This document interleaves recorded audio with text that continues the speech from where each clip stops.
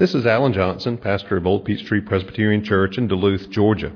The Bible is God's Word. It describes itself as living and active, sharper than any two-edged sword. Therefore, any encounter with the Bible is a momentous thing because it never leaves us unchanged. My prayer for you as you hear this message is that the Holy Spirit will use it in your life to inform your mind, to feed your soul, and to help you grow in your faith in Christ. Chapter 42. I'm going to read the first 5 verses, and then we'll work our way through the chapter as we go. Hear the word of God, Genesis chapter 42, verse 1.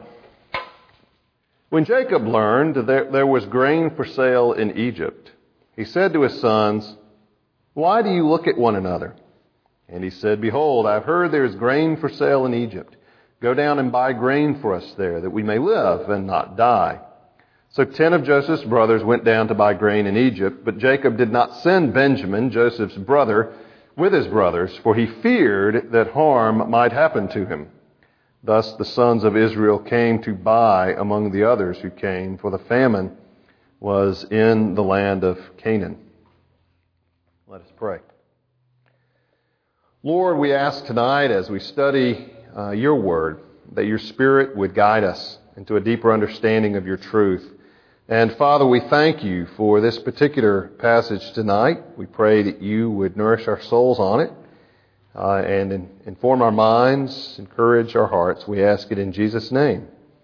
Amen.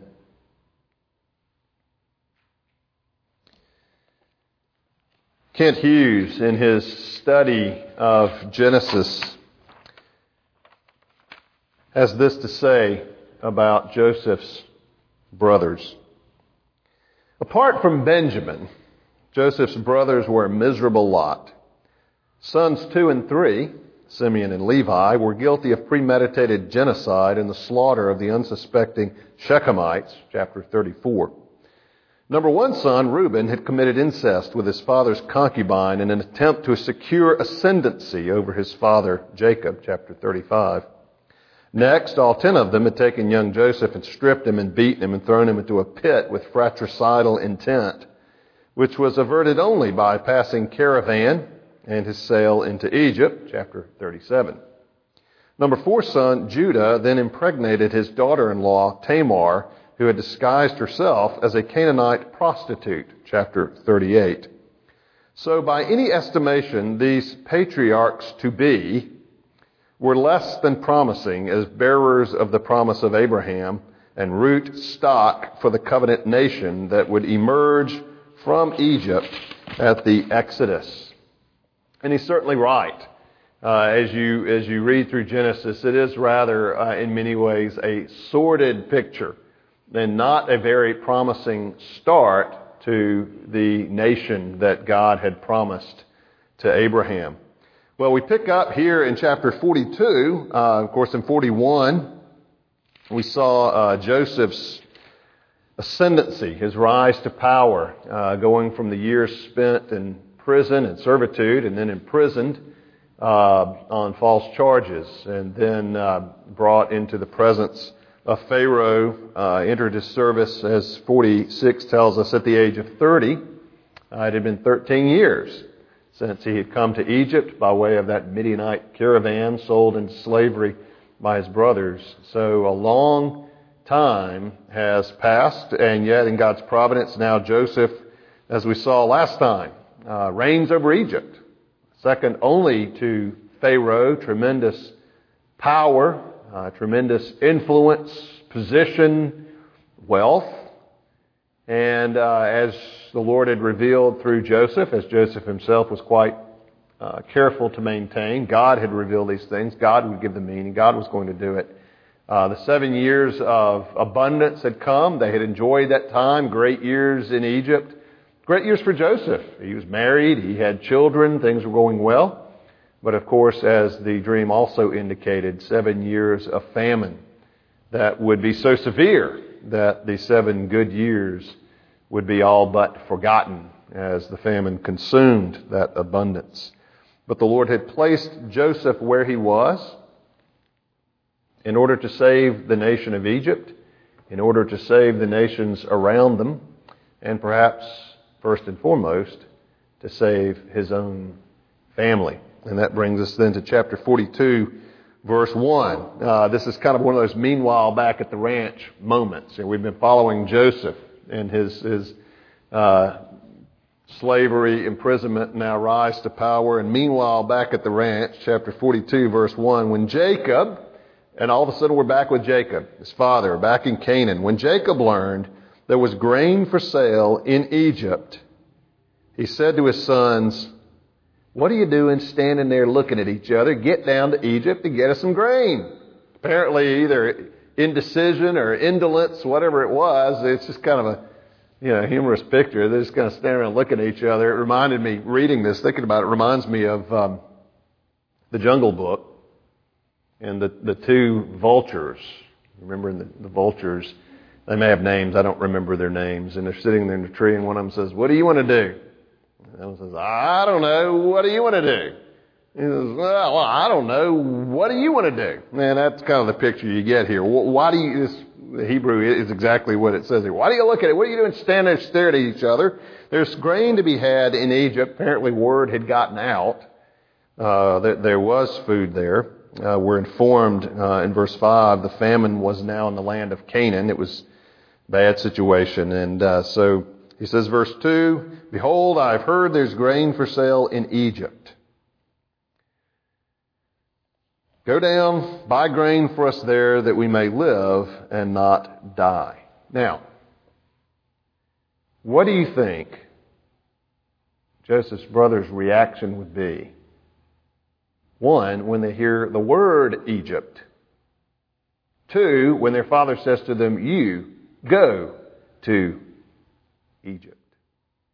Now, we don't know at this point what we learn later in the chapter, but that combined with Jacob's refusal to send the youngest, Benjamin, Joseph's brother, Joseph's true full brother, by Rachel, no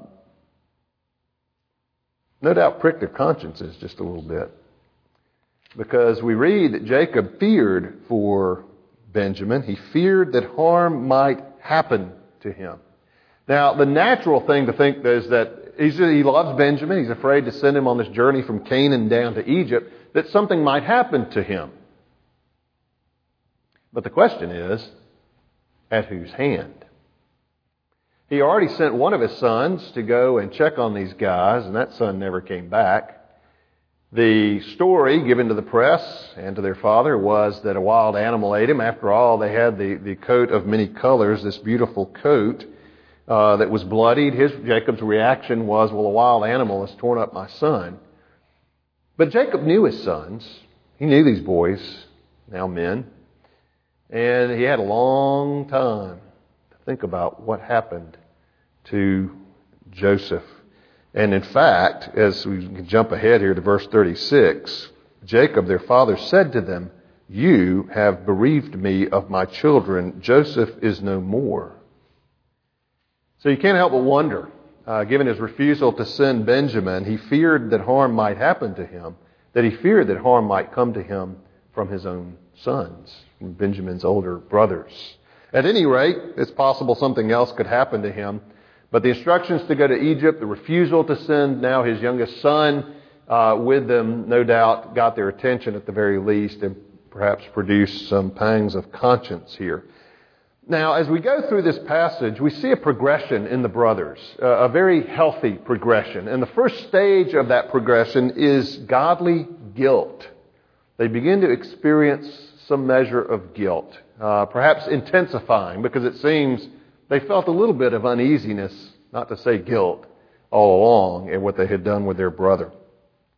Verse 6, "Now Joseph was governor over the land." We know that. Back to Egypt here. Joseph is in charge. He was the one who sold to all the people of the land. And Joseph's brothers came and bowed themselves before him with their faces to the ground. Joseph saw his brothers and recognized them. Significant moment, is it not? Because right here we have the fulfillment of Joseph's first dream. Just in typical Hebrew narrative fashion, quite understated. Not even mention that it fulfilled a dream. We're just supposed to recognize that and acknowledge that in this understated way, that dream that really set all this off to begin with was fulfilled. The brothers came, they entered in, they see this Egyptian ruler, authority, and perhaps hating to do it, but recognizing due protocol, they bowed down before him, and just like that, the dream that the Lord had revealed to Joseph, unlikely as it seemed at the time, outlandish, even arrogant as it seemed at the time, was fulfilled. And we read that Joseph, verse 7, saw his brothers and recognized them, but he treated them like strangers and spoke roughly to him. And before we look at that, it's worth just kind of exploring the dynamics here. I can remember reading this as a child and certainly understanding why Joseph would recognize his brothers, but not really understanding why his brothers would not recognize him. This is his brother. Surely they would know him, but they don't.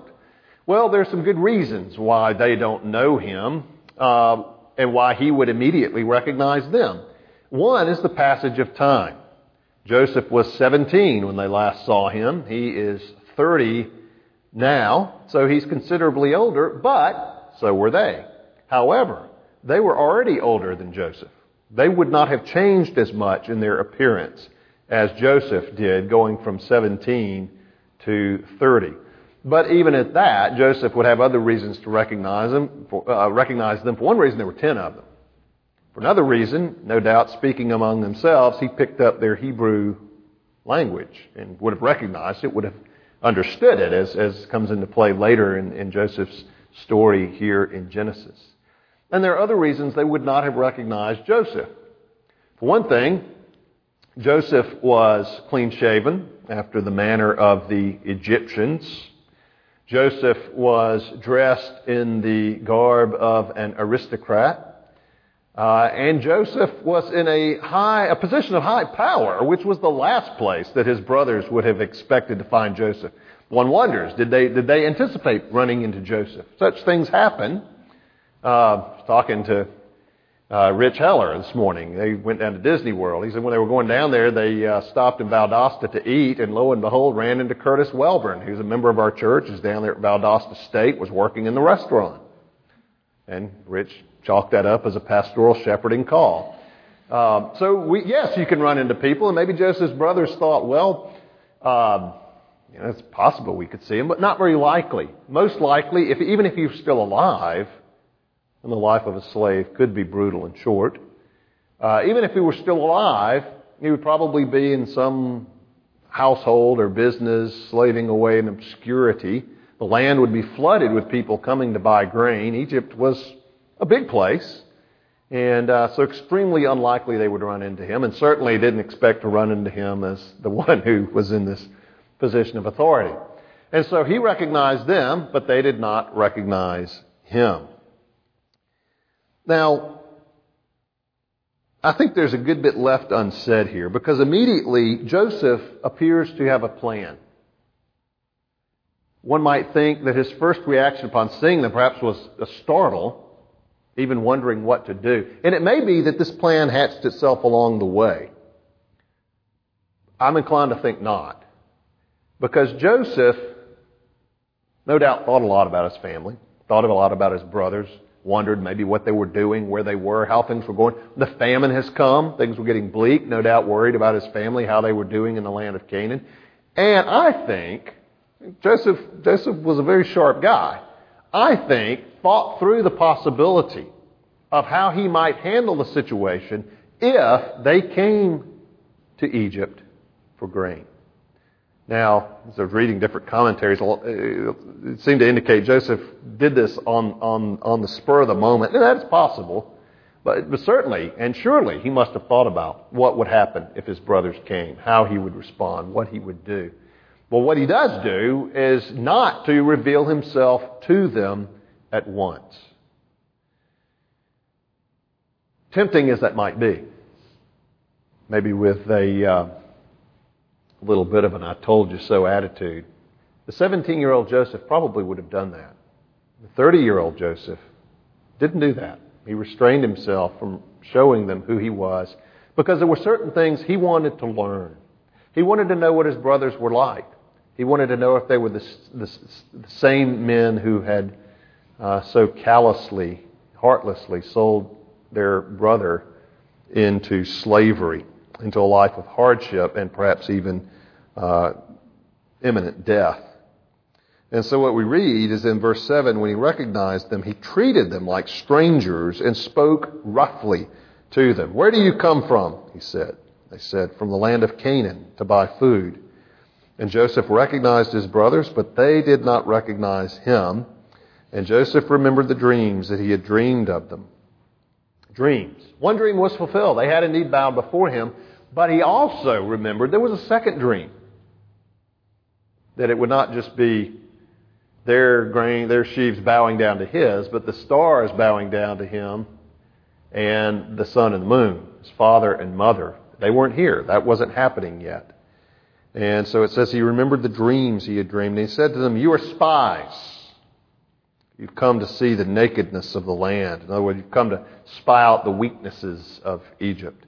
They said to him, "No, my lord, your servants have come to buy food. We are all sons of one man. We are honest men. Your servants have never been spies." He said to them, "No, it's the nakedness of the land that you've come to see." And they said, "We, your servants, are 12 brothers." Note the word, 12. They acknowledged Joseph in that. "The sons of one man in the land of Canaan, and behold, the youngest is this day with our father, and one is no more." But Joseph said to them, "It is as I said to you, you are spies. By this you shall be tested. By the life of Pharaoh, you shall not go from this place unless your youngest brother comes here. Send one of you, and let him bring your brother while you remain confined, that your words may be tested whether there is truth in you, or else by the life of Pharaoh, surely you are spies." Life of Pharaoh, no doubt an Egyptian expression. The Hebrew expression was, give praise to God. Tell the truth. Give glory to God. Well, by the life of Pharaoh must have been the Hebrew equivalent of saying, I'm telling the truth here. By the life of Pharaoh, surely you are spies. And he put them all together in custody for 3 days. Now he's testing them. In a sense, he's doing to them what they did to him. He wound up in prison. He wound up confined. He wound up losing his freedom because of what they did. And that's in effect what he does to them, not so much to be cruel, but to test them. Not to see whether they were spies so much. He knew what they were. But rather to test and see if they had changed. To see if they were still heartless. To see if they would still respond the same way to certain brothers that they did to him. Verse 18, on the third day, Joseph said to them, "Do this and you will live, for I fear God, Elohim, your God." That would have gotten their attention. And although they had no way of knowing it, there was something implicit about that toward them that perhaps in what they did not fear God. But there's a point of identification. And I think actually that the testimony of Joseph's heart, I fear God. An implied question, do you? Or maybe you don't. I fear God. If you are honest men, let one of your brothers remain confined where you are in custody, and let the rest go, and carry grain for the famine of your households. Now Joseph changes the plan. Plan was they were all going to stay except for one to go back, but it's something of a gracious adjustment, we might say, in Joseph's plan, if in fact he had changed his mind, to let them all go back because of the need to carry grain. And that's probably the reason so many came down to begin with, was to be able to carry back adequate grain to Canaan. And so he allows them to do that, carry back grain to their families. "And bring your youngest brother to me, so your words will be verified and you shall not die." And they did so. Now, up to this point, we just have Joseph's interaction, but now we have a picture into their own thinking. Verse 21, they said to one another, "In truth, we are guilty concerning our brother, in that we saw the distress of his soul when he begged us, and we did not listen. That is why this distress has come upon us." And Reuben answered them, "Did I not tell you not to sin against the boy? But you didn't listen. So now there comes a reckoning for his blood. They did not know that Joseph understood them, for there was an interpreter between them. Up to this point, he'd been speaking to them in Egyptian. The interpreter interprets. Had no way of knowing. Joseph could understand every word they were saying. And yet it was very illuminating for Joseph to hear their discussion, because he realized, one, Reuben had stood up for him when all of that happened, which he did not know. And they also learn, and Joseph also learns, that there were struggles of conscience. There were feelings of guilt. There was agony in their hearts about what they had done to him. They weren't quite as heartless and calloused as he thought. What they did was terrible, but they couldn't just dismiss it and go get a good night's rest. In fact, they did sit down and eat a meal after this, after having the pit there, but this bothered them, and Joseph learned that about them. They recognize that they sinned against him. Did I not tell you not to sin against the boy? At least Reuben does. So now there comes a reckoning for his blood. A reckoning, though not stated, implied, and later comes out, a reckoning from God. I mean, they recognize that what they did was wrong. They have some pangs of conscience about it, and they recognize that God in His providence is bringing things around full circle. They didn't know that Joseph could hear them, but this moved Joseph tremendously. Verse 24, he turned away from them and wept. Now, he couldn't let him see that, but he did. He moved away, and this just broke Joseph's heart to hear them talking about him and about what they had done to him, and to get this picture of their hearts they didn't have before, and did not have for these 13 long years. And later, he also weeps at other times. And Joseph, just hearing that, just had to weep. And he returned and spoke to them after he'd composed himself. And he took Simeon from them and bound him before their eyes. They see him tied up. And Joseph gave orders to fill their bags with grain and to replace every man's money in his sack and to give them provisions for the journey. This was done for them. Why would he do that? They loaded their donkeys with grain and departed. As one of them opened his sack to give his donkey fodder at the lodging place, he saw his money in the mouth of his sack. And he said to his brothers, "My money has been put back. Here it is in the mouth of my sack." At this, their hearts failed them, and they turned trembling to one another, saying, "What is this that God has done to us?" Why would Joseph put the money back in the sack? Okay, perhaps the appearance that they had stolen the money. Okay. What does that have to do with Simeon, who was left behind? Yeah, I think there's something of that in all of this. The concern, well, what is his money doing here? He could think we stole it. Seeing their brother bound, receiving their money back, the connection of the money and their brother. Quite possible that Joseph wanted to know if they would come back. They'd come back for Simeon. After all, they had their grain, they had their money. The money certainly threw them into confusion, into fear. And it is interesting, again, that there's that Godward direction. At this, their hearts failed them, and they turned trembling to one another, saying, "What is this that God has done to us?" So we've seen their guilt. We've seen godly fear. Second stage in this progression. It says that their hearts failed them. The idea of being terrified, being afraid. And in a sense, they are experiencing the same thing that happened to Joseph. Now, one of them is tied up, left in Egypt. They go back. They've received their money. Well, and then the next stage that they come to is that of sorrow. Verse 29. When they came to Jacob, their father, in the land of Canaan, they told him all that had happened to them, saying, "The man, the Lord of the land, spoke roughly to us and took us to be spies of the land. But we said to him, 'We're honest men. We've never been spies. We're 12 brothers, sons of our father. One is no more. The youngest is this day with our father in the land of Canaan.' Then the man, the Lord of the land, said to us, 'By this I shall know you are honest men. Leave one of your brothers with me. Take grain for the famine of your households and go your way. Bring your youngest brother to me. Then I shall know that you are not spies, but honest men. And I will deliver your brother to you. and you shall trade in the land. So Simeon's effectively held as a hostage, and Joseph perhaps was curious to know whether they would come back for him or abandon him as they did Joseph. They have money, they've got grain, they have themselves. Would they come back for Simeon? In verse 35, as they emptied their sack, behold, every man's bundle of money was in his sack. And when they and their father saw their bundles of money, they were afraid. And Jacob their father said to them, you have bereaved me of my children. Joseph is no more, and Simeon is no more. And now you would take Benjamin.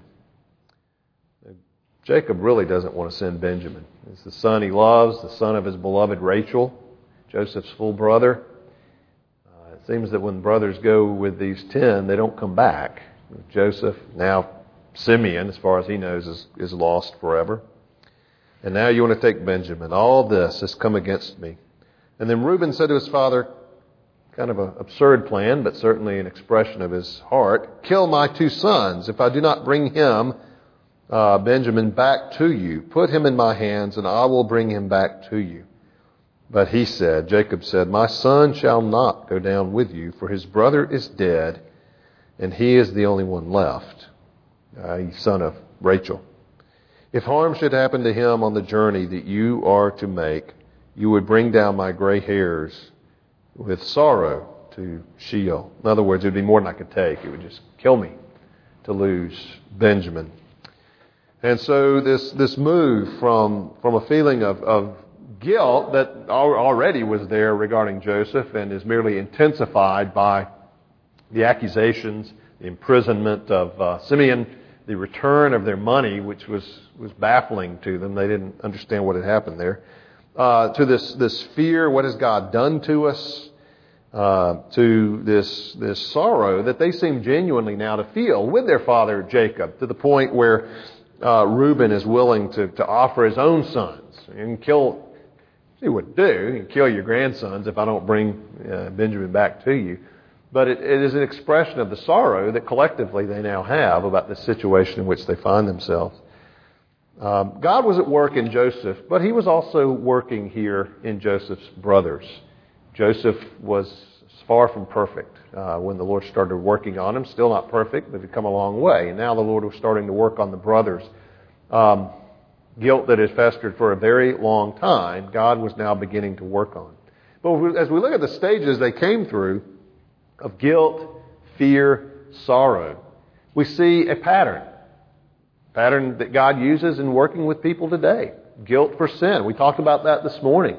Forgive us our debts, that sense of obligation or debt that we have to God that we can never repay.